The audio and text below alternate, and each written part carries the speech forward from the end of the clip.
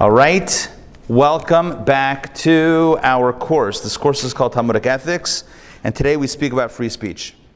Oh wait, this class has been censored. Joking. All right, you guys are great. Don't forget to tip the waiters and waitresses. Joking. So here we go. Today's class is all about free speech. Free speech and the limits of free speech, or what perhaps ought to be the limits of free speech. That is today's conversation.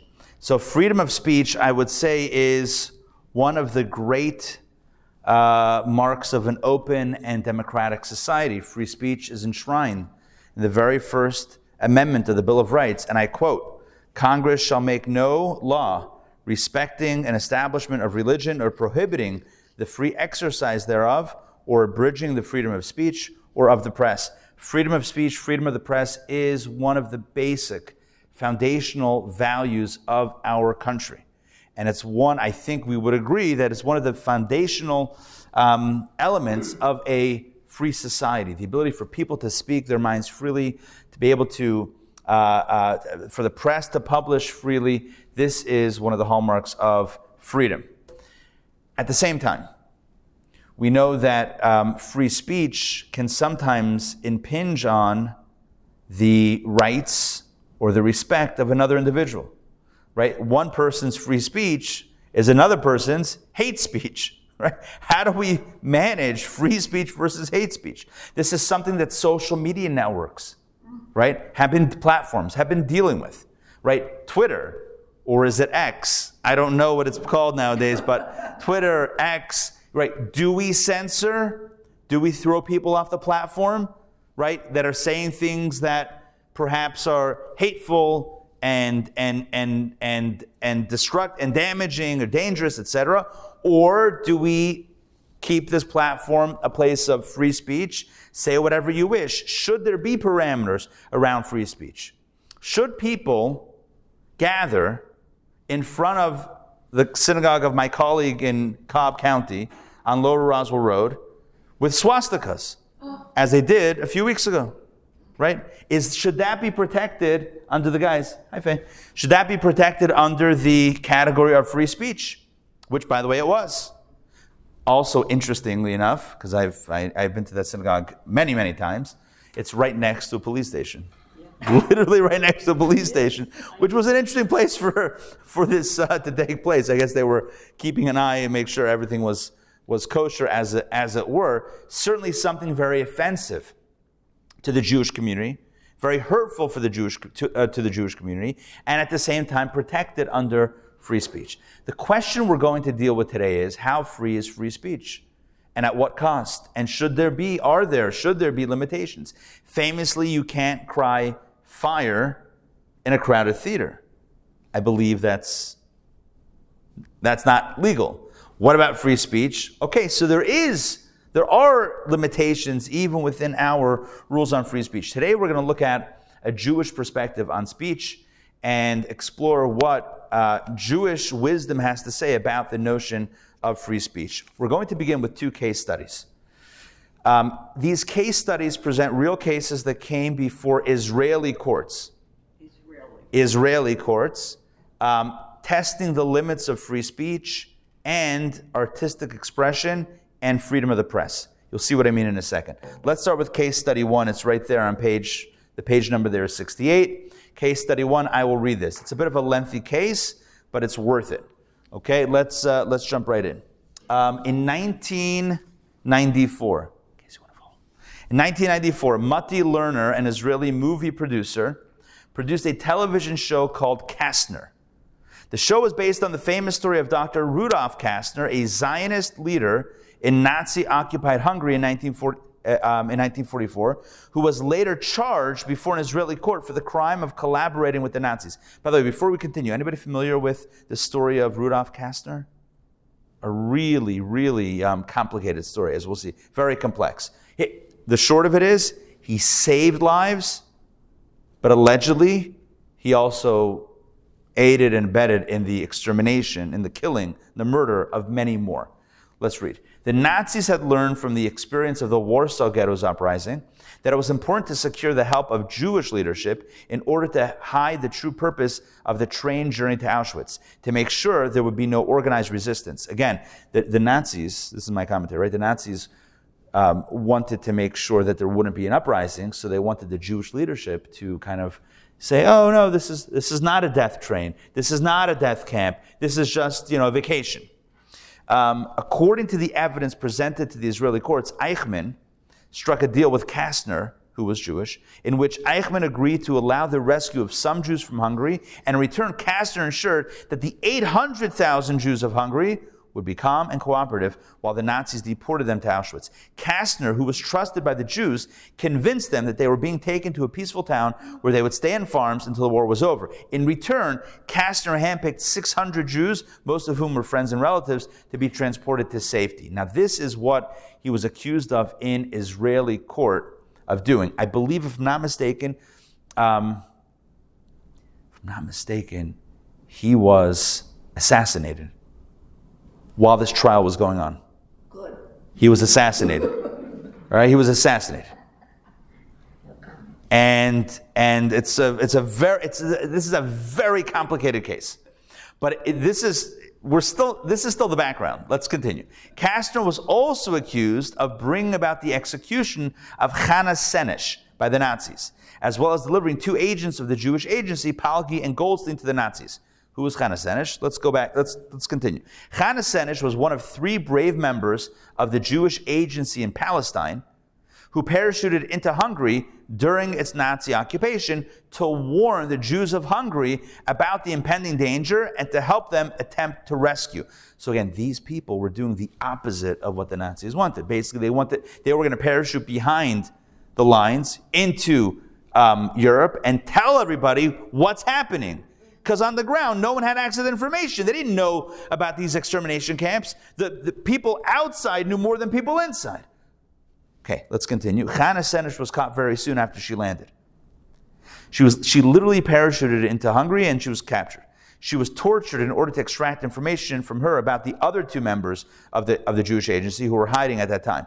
She bravely endured the horrible torture without disclosing any information about her colleagues. She was executed shortly after.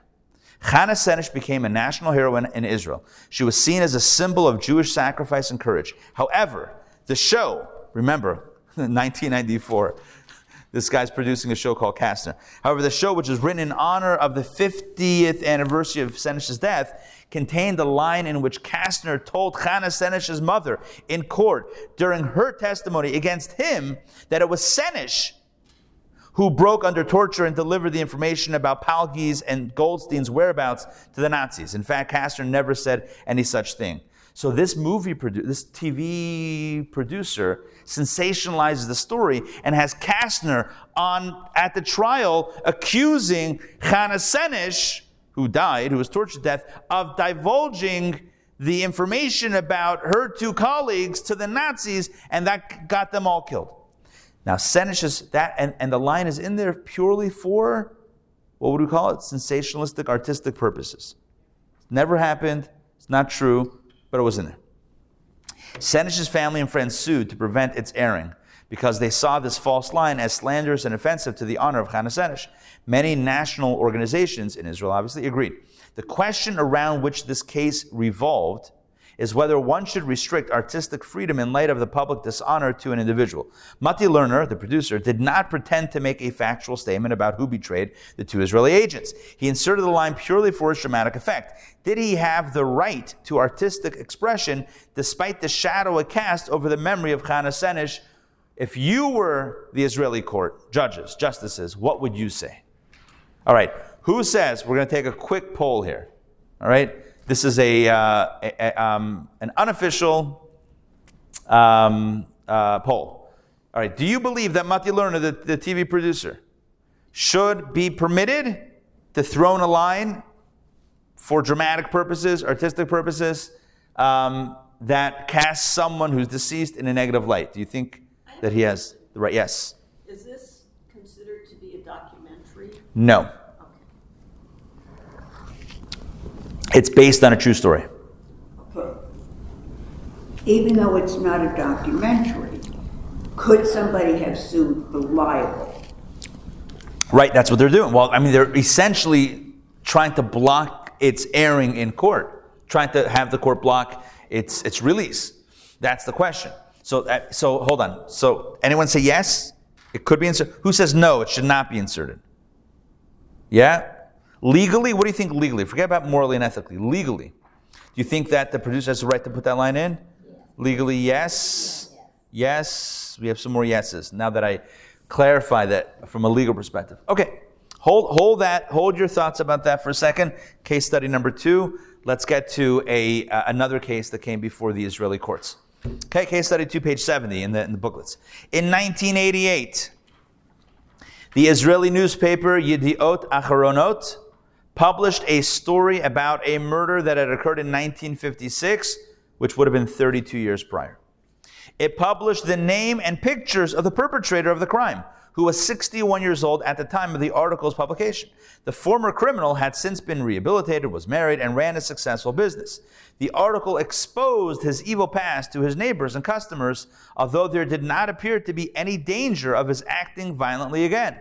He sued the newspaper, claiming that the public exposure of his past life forced him to sell his business and move from the neighborhood, and brought devastating damage to his reputation in the community. Think about this before I get to the question. In 1988, it's not like you can Google your contractor. I don't know if he was a contractor. I don't know what he did. But you can't just put somebody's name in a search engine and find out that he was convicted of a crime 32 years prior. Which means that this fellow had sat in prison. He had, it seems like, at least from the way the case study is written, it seems like he had turned over a new leaf, family, job, different community, living his life, and that sort of thing. And now the newspaper publishes. Now, why did they publish it? I don't know. We don't have that information. But it doesn't seem like it was due to any immediate threat to the community. They publish a story about the murder that happened 32 years prior. The question that's in front of the court now, this guy sues the newspaper, sues Yediot Achronot, and he's saying that it brought devastating harm upon him, and the newspaper should not have done that. What do you think? Do you think that the newspaper was within its legal rights to publish that story that happened 32 years prior? Legal rights? No? Yes? Yes? Public record? Yes? Yes? Yes? Yes? No. Let's get the no. Why no? Because they had no reason for a newspaper, which normally publishes current news, to go back and hop on a case that was finished. Okay, so you're saying, what was the utility? What was the newsworthiness of an old story? How is it newsworthy? And if it's not, then it's just scandalous. Okay, those that said yes, let me get a representative of why you said yes. Can't do the crime, don't do the time. And I don't consider just going, it was murder we're talking about. Right, yeah, it's murder. And that's part of your... You're saying it's going to follow you around. Doesn't matter that you did the time already. Bottom line is, expect that it's going to come up, and that's it. You can't hide from it, yeah. Well, we don't know whether it was the National Enquirer. Right. Well, they right. thrive on that stuff. Sure. So. When I was a kid, checking out in the newspaper, checking out in the supermarket, I used to glance over at the newspaper, at the they have over there those things, and the National Enquirer would always have, like, I don't know, Michael Jackson just gave birth to a baby with two-headed alien. That was always maybe it was the Globe. I don't know. I think they were neck and neck with those types of articles. But what do I know? But yeah, National Enquirer, I think people took with massive grains of salt, all the salt. But here you have Yediot Achronot is a legitimate newspaper. It's an actual. It's one of the big newspapers in Israel, and they're posting now. They're publishing. Why did they publish? I don't know. Who knows why they published it? Maybe it was Turn Back Time Tuesday, and it's like this date in history 32 years ago. Who knows? Or maybe they were doing a profile or a series on Israeli high-profile murders in the past or something.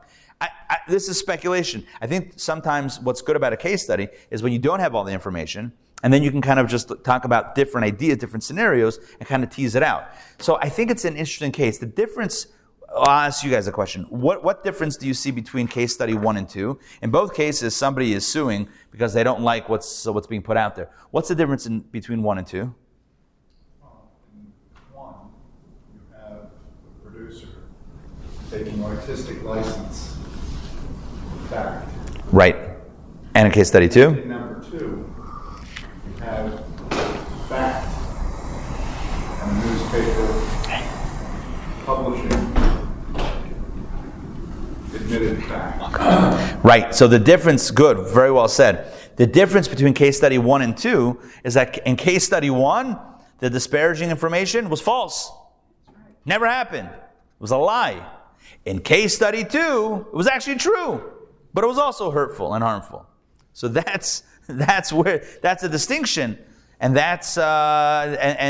but there's still a question. In case study 1, the family is trying to block the release of this TV show series because it disparages the memory of their family member, Chana Senesh. In case study 2, there's a lawsuit against the newspaper for publishing a true story that now basically disrupts this guy's life.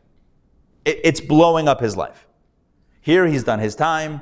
He's been rehabilitated. We don't know, right? But if he's been rehabilitated, starting a new life, and now to just dredge up the past and totally, flip his life upside down, he's feeling that was unnecessary and not okay. Okay, we're not going to get right now into the way the Israeli courts looked into this. What I want to focus on right now is a Jewish way of looking at the question of free speech, because really both cases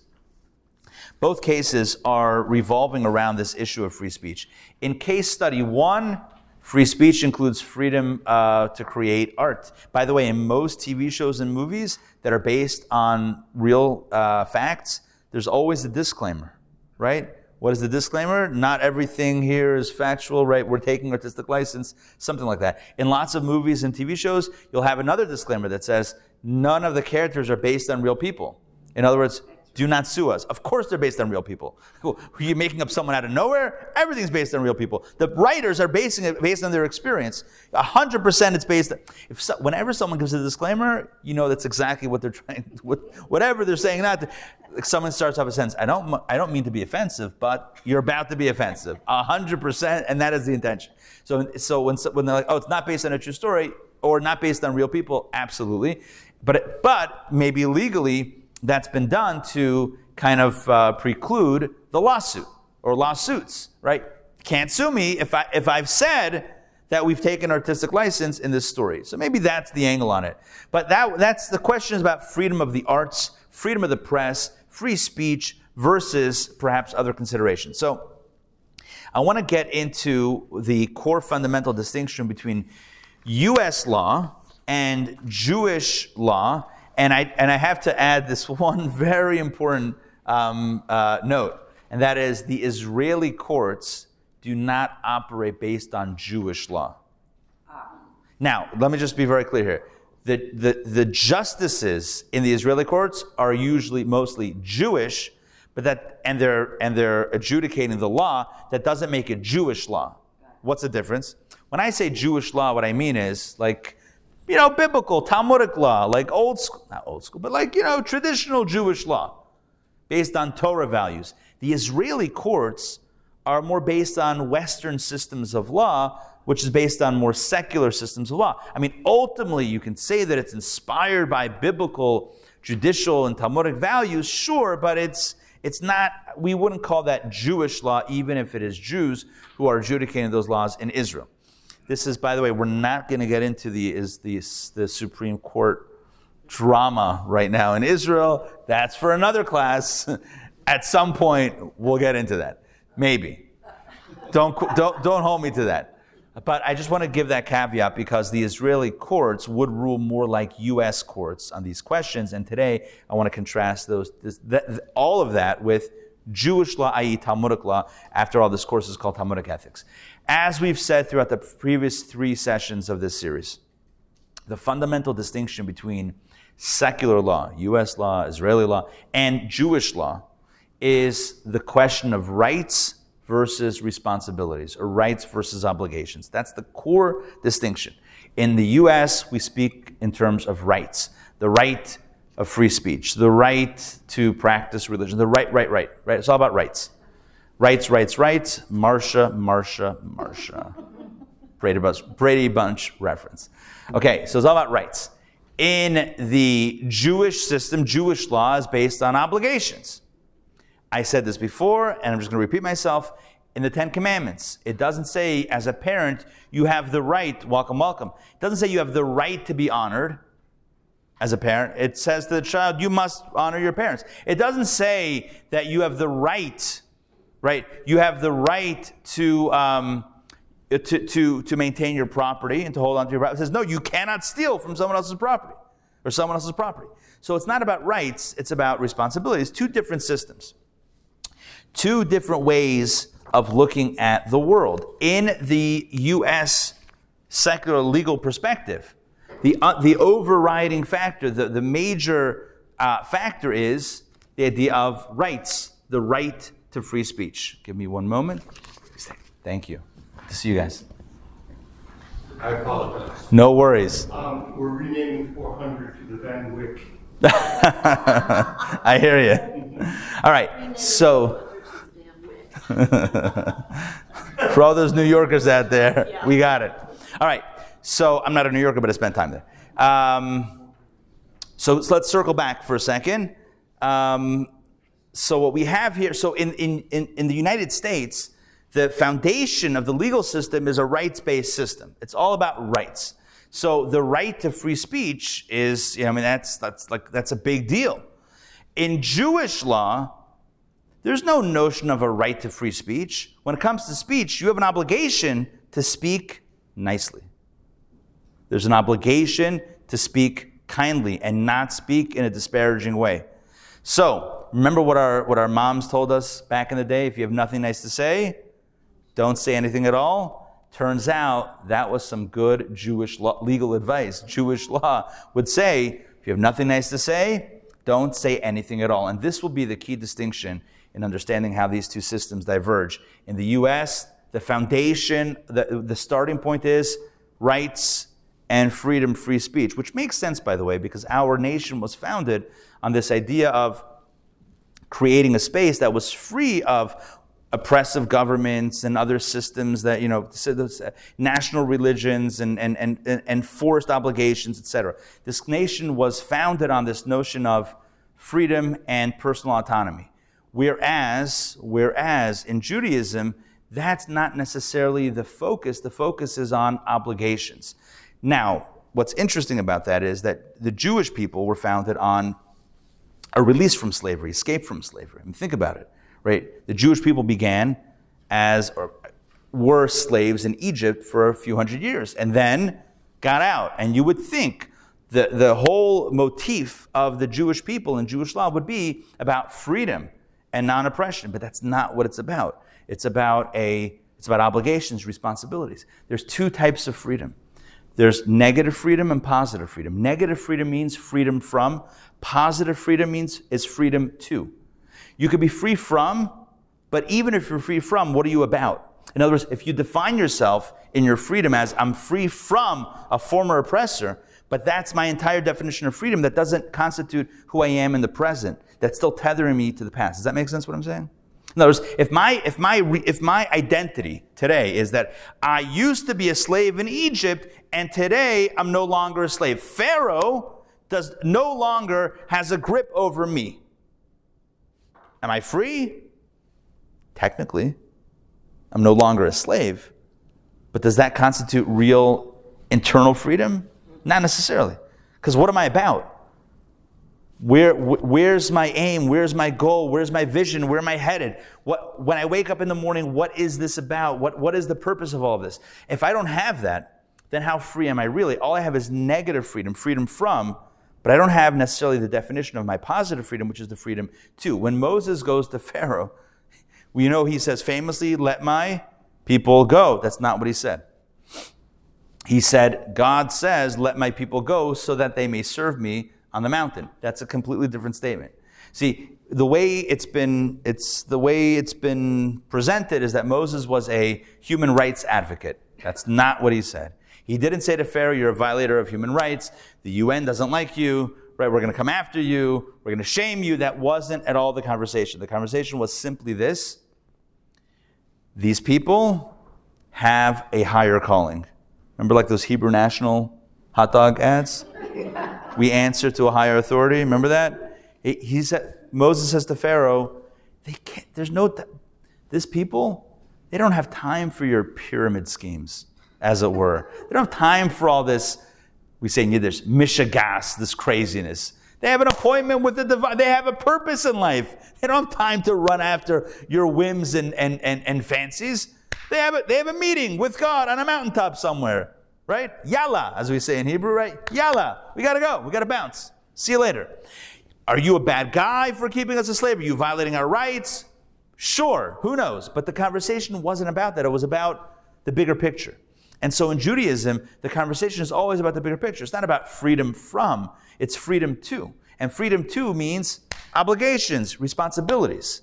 So I'm just explaining a bit of the foundation of why these two systems diverge so drastically. So, but just to get back to our point here, our conversation today is all about free speech. In the U.S., free speech is a major tenet. It's a major thing, free speech. In Judaism, you'll never encounter the notion of free speech. Free speech? Are you kidding me? Speak nicely.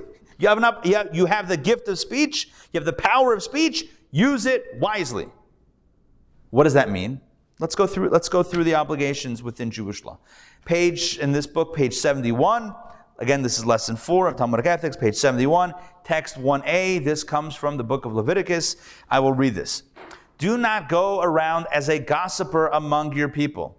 So the Bible says, the Torah says, don't gossip. What does that mean? Text 1b, here is how the Code of Jewish Law defines it. Who is a gossiper? One who collects information and then goes from person to person saying, this is what so-and-so said, this is what I heard about so-and-so. It's kind of like peddling information. It's like, I got some good information, what do you have for me? Let's see if we can make a deal. Right? Even if, listen to this line, even if the statements are true and are not necessarily disparaging, they constitute a violation of a negative commandment, i.e. the commandment of not to go around gossiping within the community. What is the point? Gossip. We're actually going to talk about, I should have introduced it this way, we will talk about 3 layers of obligation when it comes to speech. Obligation number 1 is, out of 3, 1 is no gossip. What is gossip? Gossip means it's true, it could be true, it could even be seemingly benign, not negative. It's still a problem. Now you're wondering, what's the problem? If I'm telling you that so-and-so just is going on a cruise, all right, you know who I met? So-and-so, you know what they told me? That the problem with that is that once you start talking and spinning information, you don't know what the other person knows or was told. Oh, they're going on a cruise. How come they didn't invite me? Or how come that? And before you know it, you're causing fractures to happen between people because you were all schmoozy about somebody else's business. So even if it's true, even if it's seemingly not bad, seems kind of neutral, it still is problematic in Jewish law.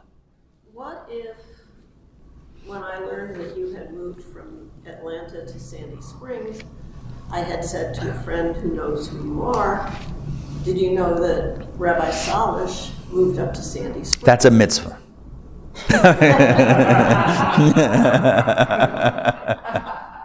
No, you have to look in the back of the last page says, no, that would be absolutely a mitzvah. Good question.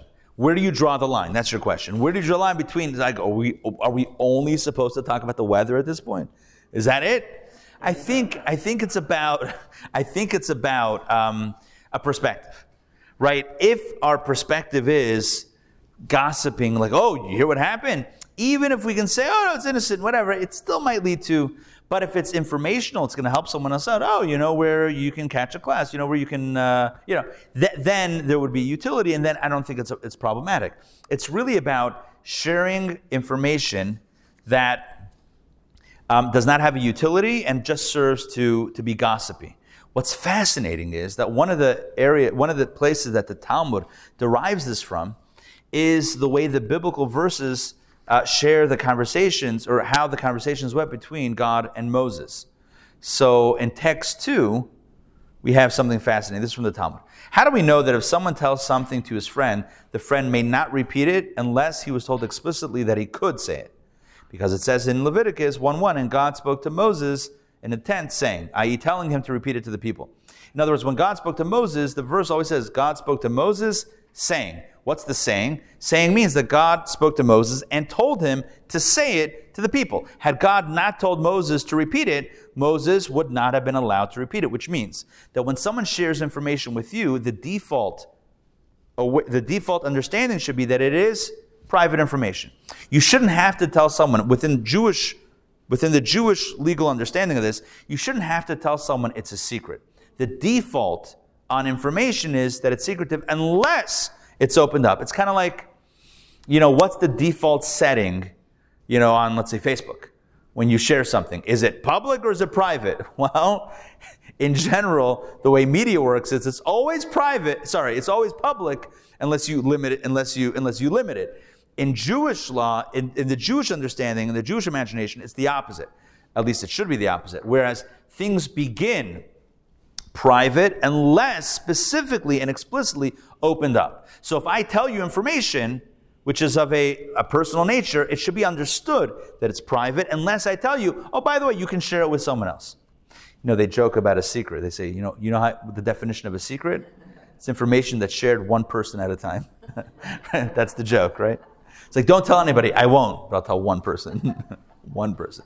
But in Judaism, in Jewish law, it's not about secrets or explicit secrets. When I say that, it's not about defining something explicitly as a secret. Everything is meant to be personal and proprietary unless it's opened up. That's category number 1. Now, worse than that, when I say worse, more egregious than that, is when a person shares information about someone else that is disparaging. Even if it's true, disparaging, that we call lashon hara. Familiar with that term, lashon hara? Lashon hara means speaking negatively about someone. So we just dealt with, until now, last 5 minutes or so, we talked about what's called in Hebrew rechilus. Rechilus means gossip. It's true, it's not necessarily negative, but we still should avoid it. But even worse than that is when it's actually negative, it's disparaging. We call that lashon hara, it's negative talk. Let's read about this definition of what this means in text 5a. We're skipping a few texts. Text 5a on page 74. Slander. What is slander? Slander is the telling of deprecating facts about a colleague, even if these facts are true. Slander is lashon hara. Slander does not refer to someone who invents lies. Oh, that's category 3. That's referred to as defamation of character. We have 3 categories: gossip, slander, defamation of character. Defamation of character is the worst. Defamation of character means it's not even true and it's negative. Like I'm inventing lies about someone and just spitting it out there to take this person's reputation down. That is the worst. But slander is where it's true but deprecating. That's still, and that is problematic as well. Rather, a slanderer is someone who sits and relates uncomplimentary things. A person who listens to slander is worse than the one who shares it. I guess because if there was no one listening, there's no audience, then it wouldn't be spoken. So in other words, like you're almost facilitating. So yeah, the one who speaks it is not good, but the one who listens, that's like giving a platform. Text 5b, slander. Again, slander is being used here to refer to lashon hara, negative talk. Slander includes those who make deprecatory remarks in the presence of a colleague or behind his back. Those who relate matters which, when passed from one person to another, will cause harm to a colleague's person or his property. So speaking ill of someone else, even if it's true, but speaking negatively about them, in a way that eventually, may hurt them, that is not okay in Jewish law. So, and certainly not okay is inventing lies that are disparaging about someone to ruin their character. That for sure is no good. So we have three categories of what we would call perhaps forbidden speech within Jewish law. Let's go from 3 to 1. Let's go from the most severe to the seemingly less severe. So the worst case is where you're inventing lies, defamation of character, making up negative stories to bring someone down. That's the worst. Beneath that is, it's negative, but it's true. And beneath that is, it's true, and it doesn't even sound so negative, but it's gossipy. All three are prohibited in Jewish law. Does that make sense? So, does Jewish law believe in free speech? What would you say? Not really. Now, when you say free speech, now, can you speak about whatever you want? Sure. It's not like a lightning bolt is going to come down and hit you. But it's almost like, again, I'm using that higher standard reference. Jewish law holds us to a higher standard. And the higher standard is you have a gift of speech. And speech is a gift, the gift of communication. It's a very powerful gift. It's in accordance with Jewish mystical thought, it's what differentiates the human being from all the other forms of life. I know animals can communicate with each other, but birds can tweet. People can also tweet. At least they could tweet as of a week and a half ago. I don't know if they can tweet anymore. Maybe they can exit. I don't know what that is, but whatever. But so, or can post. So, birds can tweet and animals can signal and dolphins can, what do dolphins do? They sonar? They send out signals. And plants communicate with each other, right? Think of a joke, something with leave. Anyway. Leaving already? So plants communicate with each other. All forms of life have some sort of communication, but human beings have creative communication. And the communication that we have can literally uplift and bring down. And so Judaism holds our tongue to a higher standard. The Talmud says something fascinating. It says for every, for all of the senses, there's one layer of protection. Like for the eyes, to not see to not look at what we shouldn't be looking at, we can close our eyes. To not hear what we shouldn't be hearing, we can, maybe close our ears. That actually is a little sore, but whatever. Conceptually, we can close our ears. Our nose, we can pinch our nose. But the mouth, we have two layers of protection. The teeth and the lips. It's almost like we're created, our own biology is like, we should be able to stop talking, right? We have a few different gates. It's like when you're buying diamonds you're going to a jewelry store, right? You have to get buzzed in twice. It's like there's two gates to the tongue, to the mouth. And yet, sometimes it's so hard to control ourselves from speaking. But I think we all know in our own experience how uplifting speech could be and how devastating speech could be. So so Judaism, Jewish law holds us to a very high standard when it comes to speech. Now, let's talk about shades of slander. Okay, this is called avak lashon hara. It's not overt slander, but it's touching on it. It's flirting with lashon hara, and therefore it's not good. Text number 7. Let's take a look at text number 7. Let's do text number 6. This is a Talmudic story. Interesting. It's probably going to raise some eyebrows, but we'll do it. Another time, says the Talmud, Rabbi Shimon was sitting before Rabbi, and Rabbi was finishing a section of the book of Psalms. Rabbi said, "How neat is this handwriting?" Remember, this is before the printing press, right? This is 1,800 years ago, so there's only handwritten stuff. So the rabbi who's reading the book of Psalms says, "Wow, how neat is this handwriting?" Rabbi Shimon replied to him, "I did not write it. Yehuda Chayata wrote it." Rabbi retorted to Rabbi Shimon, "Desist from this slander." What kind of slander? The idea here is, once you're throwing in, I didn't do it, he did it, even if it's neat handwriting, who knows what that conversation could stir. It's kind of like it was said in a way of like opening up like a story or opening up some other stuff. Text number 7 is, yeah. So he should have stopped it. I did not write it. Yeah, I didn't write it. Once you throw someone else in there, as you'll see in text 7, sometimes a person is not going to overtly gossip, but is going to try to prompt someone else. Provoke. Yes, that's a better word. Provoke someone else into gossip. You'll see this text 7. Let's read this. There are certain matters which are considered the shades of slander. For example, someone says, "Oh, don't talk about so-and-so. I do not want to say what happened." Right? I was like, "Oh, I don't even want to say what happened. No, I can't say anything." But you've already said all that needs to be known. I mean, maybe not all, but let's continue. Similarly, it is also considered the shades of slander when someone speaks favorably about a colleague in the presence of his enemies, for this will surely prompt them to speak disparagingly about him. So if you talk positively about someone that person that's listening doesn't like, so then they're probably going to say, "Oh yeah, but they're a bum." So great. So then you just provoke them into saying that. Similarly, this category includes a person who relates slander in frivolity and jest as if he were not speaking with hatred. "Oh no, I was just kidding. I was just joking." Sure you were. It also includes someone who slanders a colleague slyly, pretending to be innocently telling a story without knowing that it is slanderous. When he is reproved, he excuses himself by saying, "I did not know that the story was slanderous or that so-and-so was involved. I had no idea." Wink, wink, right? Like, who could even know that this person was involved? The point is that in Jewish law, there's a lot of conversation and a lot of care that's invested in guiding us into healthy speech patterns. And there are a number of reasons for this.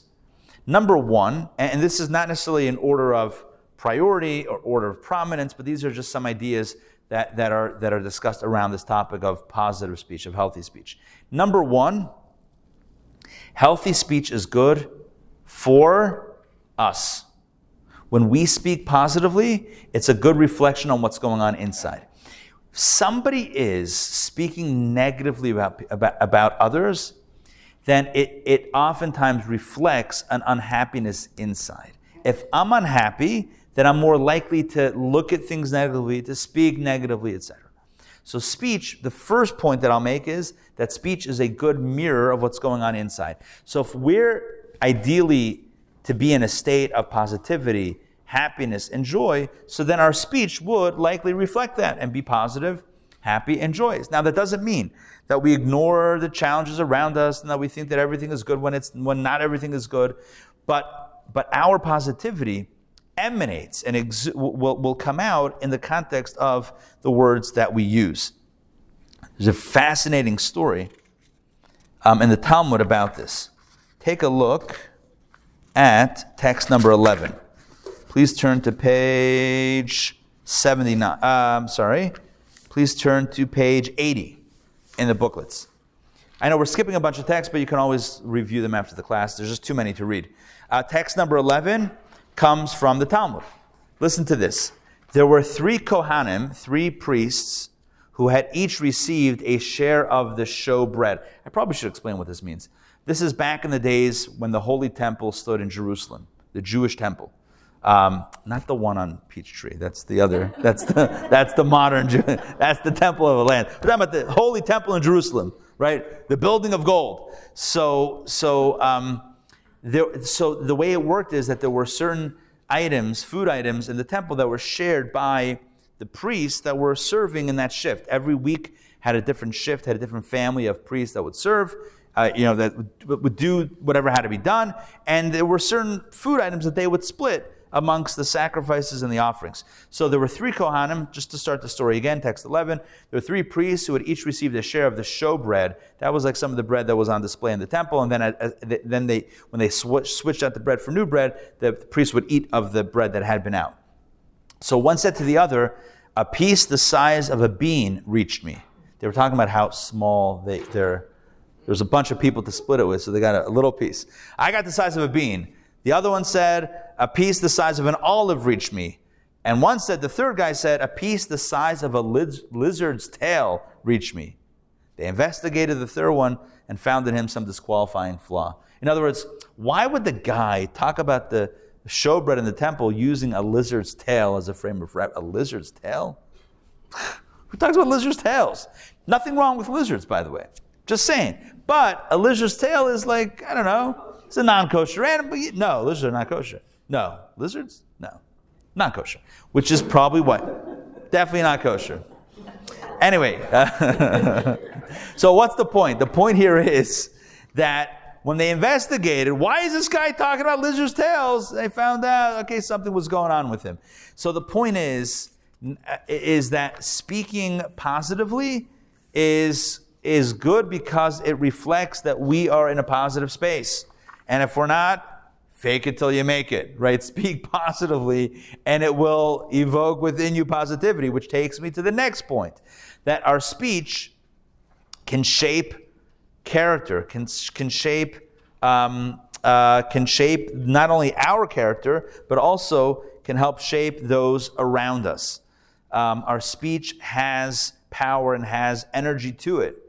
When we speak, for example, let's talk about how speech affects ourselves.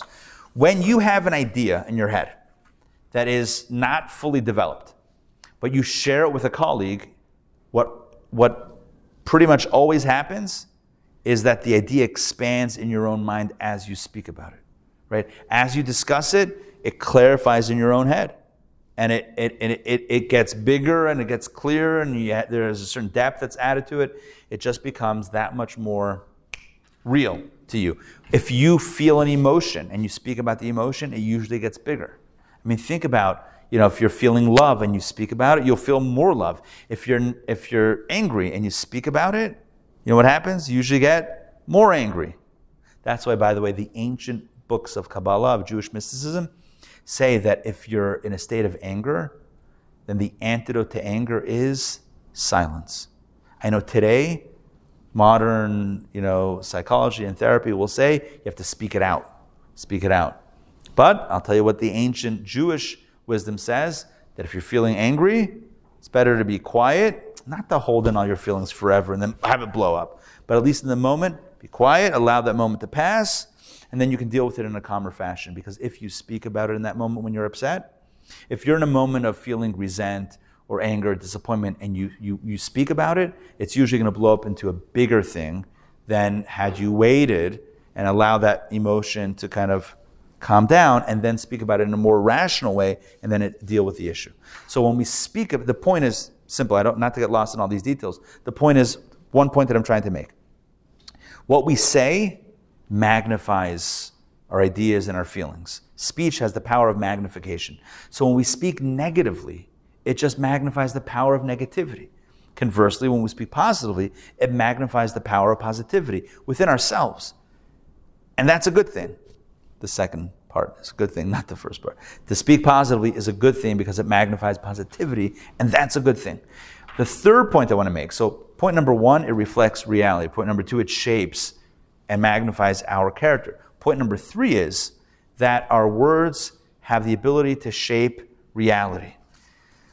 This is going to get a little bit metaphysical, but everyone's familiar with the butterfly effect, right?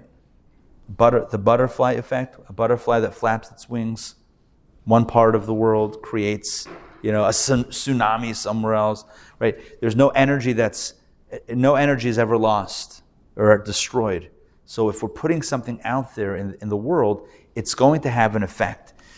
Which is why, interestingly, we don't have it here, the text is not here, but the Torah, the Bible, says that one is not permitted to curse a person who is deaf. And the commentaries wonder, well, if the person's deaf anyway, they can't hear it. So what's the problem? Read your lips. Well, no, let's say they can't read it. Let's say they'll never, the philosophical question, if a tree falls in a forest and no one's around to make it sound, if I could utter, not me, if one could utter a curse in the privacy of their own home and no one would ever hear it, would it be allowed? The answer is no. Because everything we say, whether or not someone hears it in the moment, everything that we say has an effect. And if it has an effect, whether we see it or we don't see it, it has an effect here or elsewhere, on a spiritual level, it has an effect. And therefore, we don't want to create negativity or negative energy we shouldn't want to create negative energy within the world, within the universe. We should be wanting to create positive energy within the universe. There's a very powerful story, I think it's here. Give me a second, yeah. Page 84. Speech creates reality, a mystical view. Text 15 on page 84. A resident of Mezhibuj, that is an old town, a small town back in, I don't know, Russia, somewhere back there. A resident of Mezhibuj had a quarrel with another. Once in the Baal Shem Tov Shul, that's the synagogue of the Baal Shem Tov, the Hasidic master, he shouted that he would tear the other person to pieces like a fish. It's a weird expression, but that's the expression that he used. The Baal Shem Tov told his pupils to hold one another's hands and to stand near him with their eyes closed. Then he placed his holy hands on the shoulders of the two disciples next to him. Suddenly the disciples began shouting in great terror. They had seen that fellow actually dismembering his disputant. This incident shows clearly that every potential has an effect, either in physical form or on a spiritual plane that can be perceived only with higher and more refined senses. In other words, this guy said, I'll rip you apart like a fish, and meanwhile, on a spiritual plane somewhere, on a metaphysical realm, that was actually happening. Not physically, but on a metaphysical realm, it was on a spiritual realm, it was happening, which means that our words create and have tremendous power. Even if we want to get less mystical, that was a more mystical way of understanding it. Even if we want to get less mystical, think about it in our own lives and experiences, the effect that others' words have had upon us. Think about maybe a teacher that you had, when you were a kid, who said something positive and inspiring, who believed in you, who said, oh, you're good at math, or you're great at science, or you're a good writer, or you should be a lawyer, or you should be a doctor, whatever it is. Right? And how that made you feel, and how maybe possible, that someone, maybe not a teacher, maybe a parent, a mentor, a colleague, someone, said something that has empowered you and driven you in your life. Think about conversely how maybe somebody in your past told you that you couldn't do something, that you were no good at something, and how maybe to this very day you might be holding on to that self-belief that you can't do something, that I'm not good at XYZ, I'm not an artist because, maybe I got shamed, whatever. Maybe because I was told that what I drew or what I painted was not good, was not appealing, and maybe in my own head that shut off that capacity. Words have tremendous power. One thing we know from the beginning of the Bible is that God, the origin story of the universe in the biblical language is God creating through speech. God said, "Let there be light," there was light. God said, "Let there be sky," there was sky. God said, "Let there be vegetation," there was vegetation.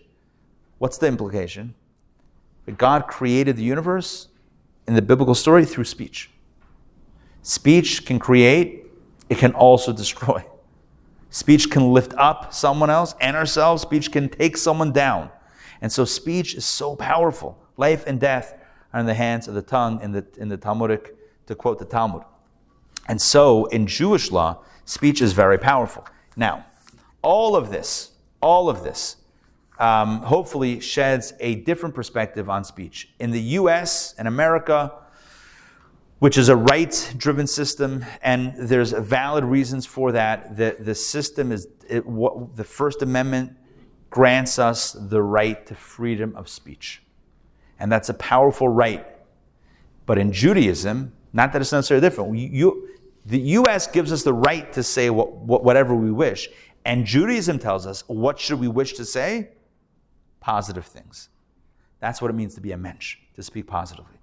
However, for the next 5 minutes, I want to talk about scenarios in which we might have to violate the mandate to speak nicely. What happens if you have information that is necessary for someone else to know, to protect them from harm? Case study 3, page 86. We'll do three additional case studies very quickly. These are cases that were brought to rabbis to weigh in on from the perspective of Jewish law, page 86. Dear Rabbi Kushalevitz, I am an accountant of a big corporation, and in the process of doing the company's books, I realized that a secretary was embezzling funds. I had warned the secretary on several occasions, but to no avail. I have the option to make his behavior public by announcing my findings at the next board meeting in front of all the corporate officers. Of course, the secretary would be present as well. I see this as the only alternative to stop the secretary from future embezzlements. Do I have an obligation to let the company know that one of their employees is a thief? So on the one hand, we're not supposed to speak negatively, even if it's true about someone else. On the other hand, The guy's stealing. The guy's a ganef. He's stealing from the company. Hold that thought. Case study 4. Dear Rabbi Waldenberg, next case. I am an optometrist who became aware that one of my patients recently developed a visual impairment. He asked me not to tell anyone and assured me that he will not drive a car anymore. However, I have a suspicion that he is not truthful and does plan to drive. Do I have an obligation to tell the Department of Motor Vehicles that the patient is not safe on the road and should be denied a license to drive? Should a doctor violate? Well, I mean, there you have a profession. That's a complicated, I don't know what goes on in Israel. This is a case that happened in Israel. But I don't know that you can violate here a person's, patient-doctor confidentiality.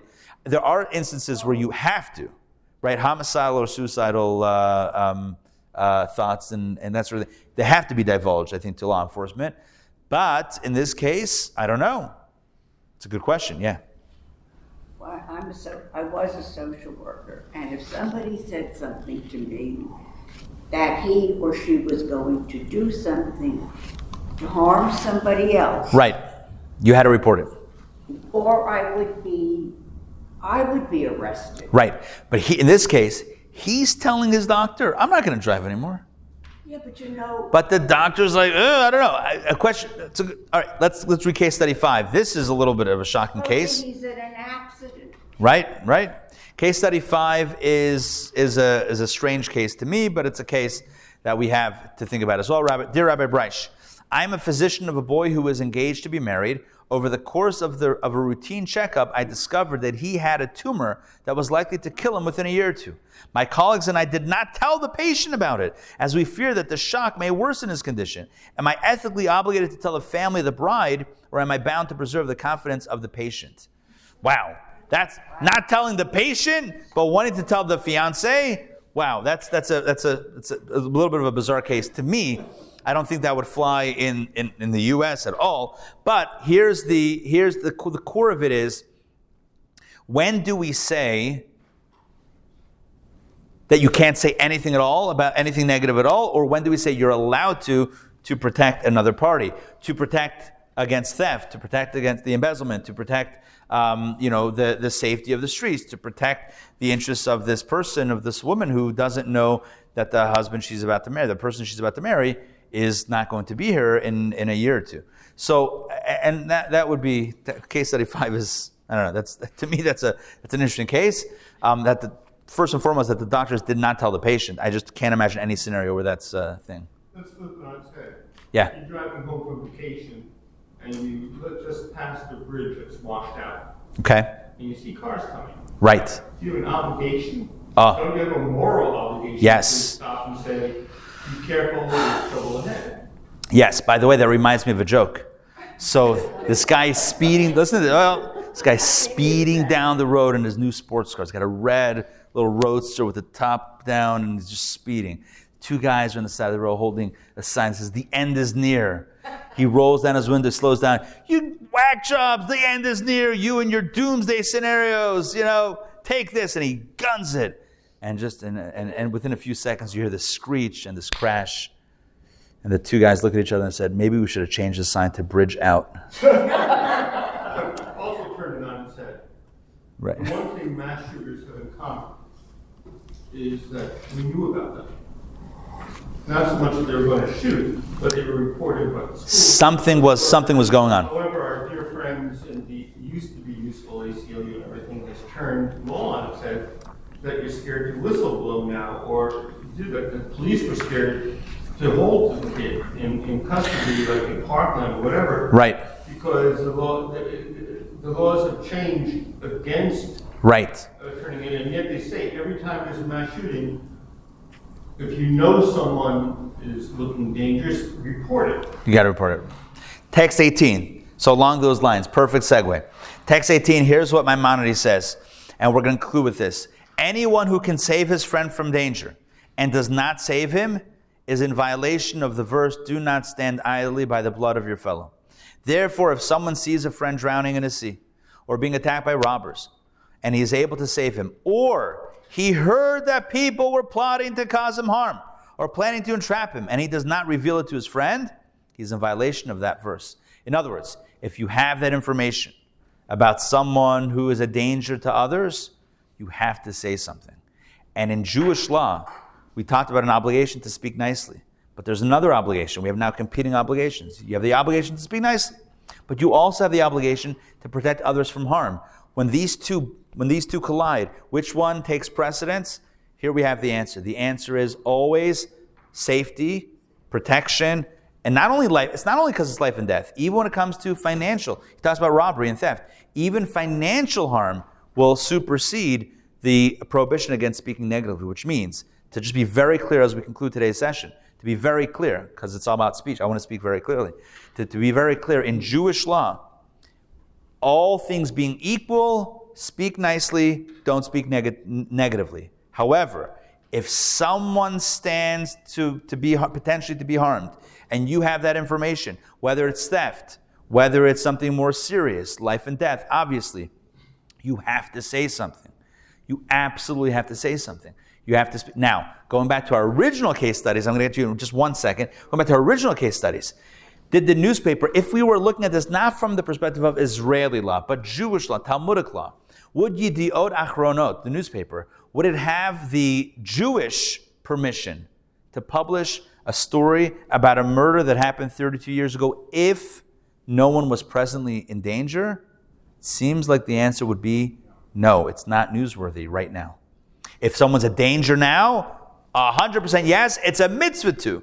You have to, you're obligated to. But if not, what about inserting the line in the TV series Kastner that throws someone innocently under the bus? Absolutely not. Cookie. The first one really disturbs me. Which one?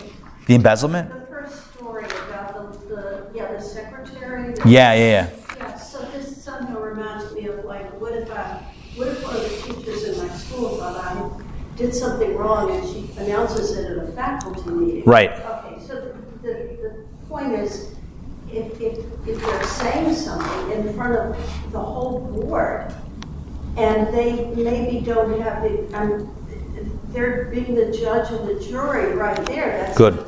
Terrible. Good. I would say, excellent point. I would say that if this person was, and they did, consulting a rabbi, right, dear Rabbi Kushalevitz, so this clearly a rabbi was weighing on this, the rabbi would, I can't speak for this rabbi, but a competent rabbi would likely say, if asked, that you need to, number one, go over to the individual and find out what their story is. Maybe they have a different story. This person did go to that individual and still had a problem. Then go to another party, maybe, and bring it up and have it there. But to go do it at a board meeting in front of the whole board would not necessarily be necessary. In other words, in Jewish law, you have to take the steps to prevent the harm. But it's not about making a sensationalistic display of it. So if this would be more sensationalistic and less about the expediency of mitigating the danger, then that would be outside the permissibility within Jewish law. In other words, what I'm trying to say is, I agree with you, but I don't know all the details of the case.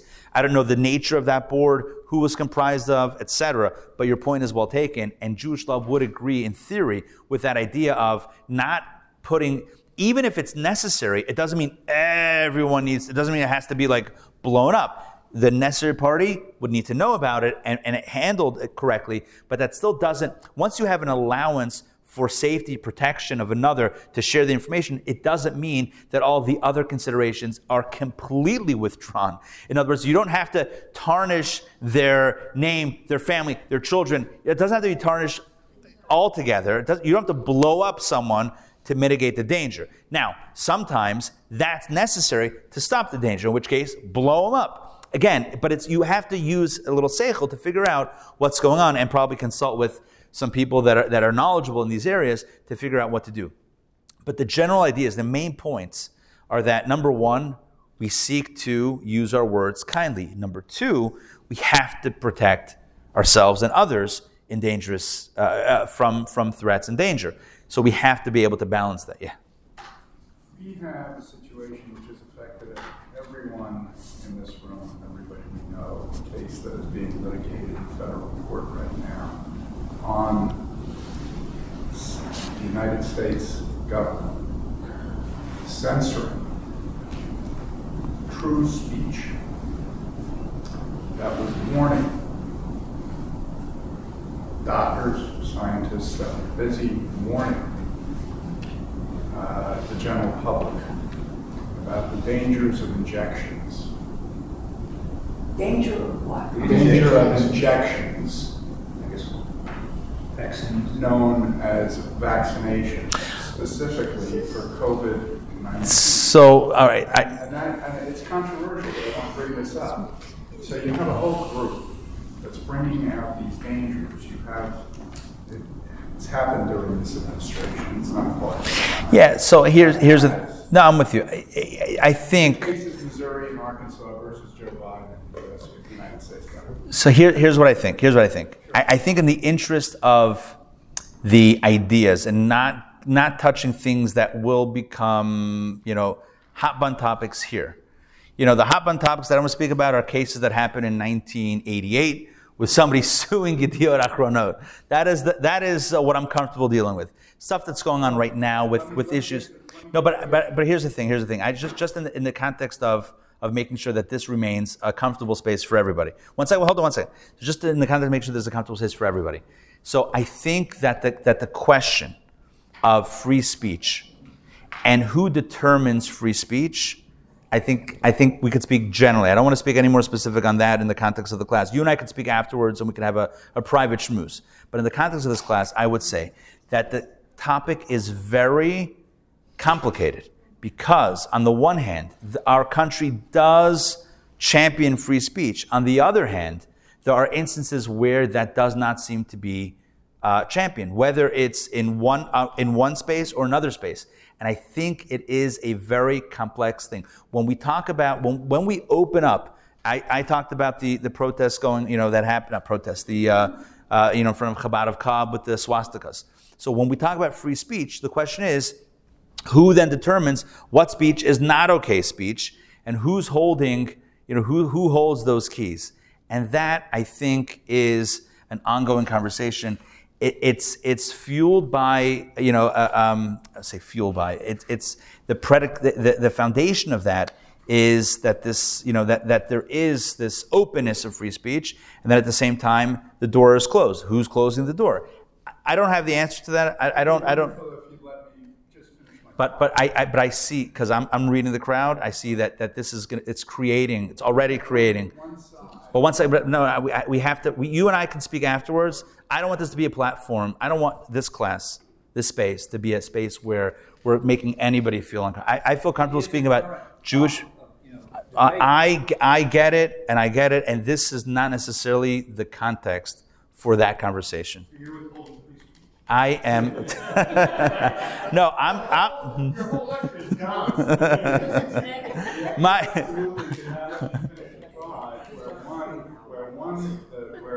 I can't. This is not a. Yeah. All right, think about, all right, let's say some neighbors find out that they have a pedophile in their neighborhood, and then they go and tell the other neighbors. Is that? It would seem that based on text 18, it would seem that would be within the. It's interesting. The question really would be, how far does that have to go? In other words, if we determine that the person is a threat, okay, and so in other words, the starting point within Jewish law is not freedom of speech. The starting point in Jewish law is positive speech. Right. The freedom of speech is the U.S. starting point. That's not what we're talking about today. Today we're speaking from a Jewish perspective. The Jewish starting point is always speak positively, not disparagingly. Then the question is, well, what happens if someone is a threat, is a danger? But now your question is, what if somebody was a threat? How do we know if they're still a threat? I don't have the answer to that question. So I can't weigh in on that. I'm not a doctor. I'm not a psychologist. I'm not an expert on that. But that would have to be based on the best data that we have. And then make an assessment, is this person still a risk? Do we have to then share the information? And how far does that need to go?